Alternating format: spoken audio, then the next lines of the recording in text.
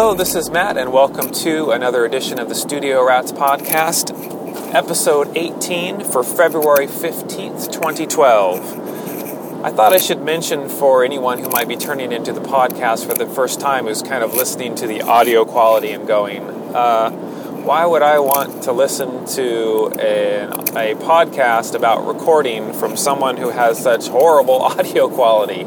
So yes, the reason why it sounds like I'm talking in a car driving down the road is because I am talking in a car driving down the road. This allows me to be able to get podcasts out on a more frequent basis, which I think is important, so hopefully you can live with the audio quality. So coming up in a future episode, I did get someone who sent me a mixture critique, so be listening for that. Unfortunately, for that episode, I will have to be in the studio and stationary because it will take a little more pre-thought and editing to edit in some samples of the mix so you guys can hear what I'm talking about. But hopefully I will get that out in the next week or so. So as promised, I thought I would talk about the restoration project that I recently completed. Basically, the project was... someone had an old recording of a relative who served in World War II. I guess the recording was made sometime in the mid-90s. It was actually done on a computer, which was great, so I didn't have to deal with any tape falling apart or anything. But the relative has since passed away, and the family members wanted to make sure that the recording was preserved, and they also noted that there was a lot of background noise that at times made it difficult to hear the person talking about, retelling some of their stories from the war. So they wanted to see what I could do to help that out. Now, audio restoration projects are not as fun as a music project, say as mastering an album, but I think they're equally as important, especially when you're preserving a piece of history. And so they need to be treated with the utmost care and respect. So really, the idea is to preserve what is there. You want to preserve the moment while hopefully increasing listenability. For this type of project, sure, it would have been possible for me to remove more of the background noise than I actually did, but when you do that, you introduce some artifacts just due to the processing, and that can kind of sound like that strange kind of waterfall-y type sound. I'm sure if any of you have used Isotopes RX, you know what I'm talking about. Because if you push those algorithms too far, things start to sound kind of strange. And it can also make the voices sound kind of hollow and kind of stiff. So I definitely didn't want to go that far because it was important to preserve the tone of the person's voice, and I think also the environment that it was recorded in. It was obviously recorded in someone's house, and there was a small infant in the background making quite a bit of noise, as infants do, and also I presume other family members were present. I presume either the child's mom or probably grandparents, because I have a feeling that the person speaking was the grandfather.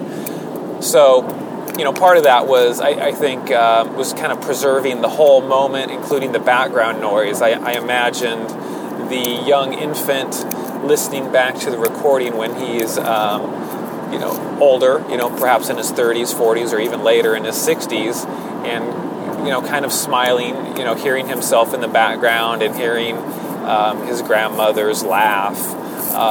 So I thought, even though the subject of the recording was the World War II veteran, I think there was a lot of additional history that was there in the recording as well that was kind of incidental to that moment. So I definitely didn't want to do anything that would completely eliminate that. And of course, if I did, the recording would have sounded kind of strange. So the first thing I did was, I listened to a couple of the tracks. They gave me about an hour's worth of audio to work with. And, there was quite a bit of background noise. There was a number of places where there was some pretty bad clipping and distortion. There was some abrupt transitions between portions of the interview. Basically, what someone had done was they'd taken, at least I gather, the person that gave me the file hadn't actually done the original recording, but from what I gather, someone had gone back and broken down the interview into chunks, and made it into a CD, basically, where you could jump to specific spots in the interview. The problem with that was that left some pretty awkward and abrupt transitions between the different tracks, in a lot of cases where part of a word was on one track, the beginning of a word was on one track, and the ending was on another track, and just very kind of abrupt transitions, and there was no fade outs. There was a couple spots where it was obvious that the recorder had been stopped, and it hadn't been faded out. So, what I did was I went back, I fixed the obvious defects such as the clipping and distortion as best as I could, and I used iZotope RX, which is an excellent tool, and you're actually able to remove most of the clipping. There was a couple places where it was just so severe that you could still hear that there was a little bit of clipping and distortion there, but it went a long way in removing that. Obviously, I was able to remove quite a bit of the background noise. And then kind of once I had things cleaned up as best as I could with RX, I went through and did some EQ to try to enhance the speaking voice and minimize, some of the, well, it wouldn't have been tape hiss, but I guess it probably was hiss from the microphone preamp that they used, and also just some real low rumbly noises, some banging from the infant in the background, and just kind of generally do some very subtle EQ to try to enhance the recording. It was interesting on iZotope's spectrogram display. I noted that there was kind of a continual band throughout the entire recording where there was not much signal happening, and I think that was probably due to the microphone that they were using. I haven't quite seen anything as dramatic as that before, and unfortunately it was kind of right in the mid-range, which is where the speech intelligibility is, so there was not much I could do about that, but it was really interesting. If you're familiar with RX's display, it was very obvious that defect on the recording. After doing some EQ, I added some compression to try to even out some of the speaking. I think the recorder or the microphone had obviously been placed on a table, and the person speaking, they would maybe turn their head to address someone in the room, and their voice would obviously become quieter. And just because of the nature of the stories and the dialogue, some of it was quieter than other spots, and other spots were obviously loud enough to cause the microphone to clip. So a little bit of compression helped to even that out. And then I added just a touch of limiting just to catch some of the extreme peaks.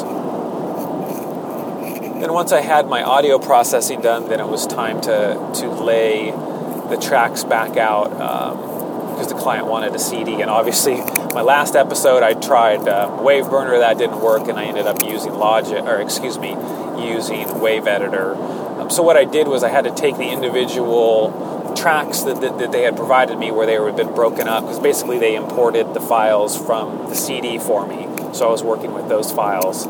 So I had to stitch back a number of the tracks and add crossfades to get those words to not have obvious gaps between the words, and was able to stitch that together quite nicely so that the recording could be listened, beginning to end as one continuous file with no obvious breaks. There were a couple of spots, as I mentioned, where the recorder had obviously been turned off, so just to help signify and delineate that there was a passage of time there, I did some fade in and fade outs, which made it obvious that the recorder had been stopped or were coming back to the conversation at a later time.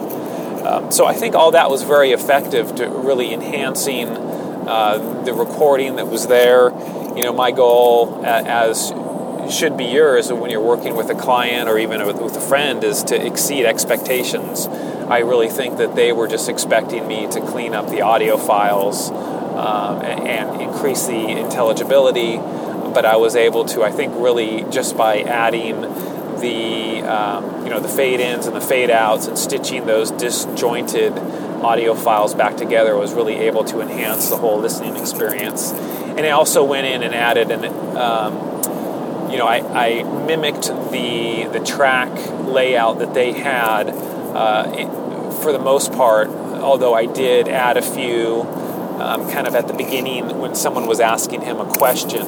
I would make that a new track mark a track mark that seemed very logical, so that they could just jump to the beginning of a story, as brought about by a specific question. So I think that really worked very well. So really, even though this was an audio restoration project, you kind of approach it from a mastering perspective, where your goal is to enhance what's there, not add any additional processing or gimmicks that, it would have been silly to add reverb to this. Really you just want to enhance what is there, preserve it, and hopefully, in this case, make it a lot more listenable. When it comes to music, it would be to enhance the artistic vision that's already there. Obviously, fix any defects that might be there. So that's going to wrap up this edition of the podcast. Hopefully that will give you guys some ideas of how to approach any audio restoration projects that might come across your desk, as it were. Probably a great way to start doing this type of stuff is if in your own family, if you have recordings of relatives, this is a great way to kind of practice, and also to add something to kind of your family's history. I think it's a great thing to preserve, and I think as family members get older, it's something important to document stories from their life, so that you can pass it on to future generations. If you have any comments or questions, feel free to drop me an email at matt@finleysound.com, or please stop by the website, thestudioratspodcast.com, that's all one word, and leave a comment in the comment section for each podcast. Would love to hear from you guys. If you have any suggestions for upcoming episodes, that would be great. Mixed critiques, send them in. I'm happy to do that. It'd be great if I could do, one a week. I think that would be really excellent. I don't know if there's much need or demand out there, but I think that would be cool, and would be a great way to, kind of practice critical listening skills and listen to things and pick up some tips that you could apply to your own music. If you guys have any friends or colleagues that you think might enjoy this podcast, I would ask that you would please mention it to it. I really would like to increase the listener base and diversity of the people who are listening. I think that will only help improve the content of the podcast as more people have questions or comments. It can kind of help me fine-tune things and come up with some good topics. So until next time, go out there and record something.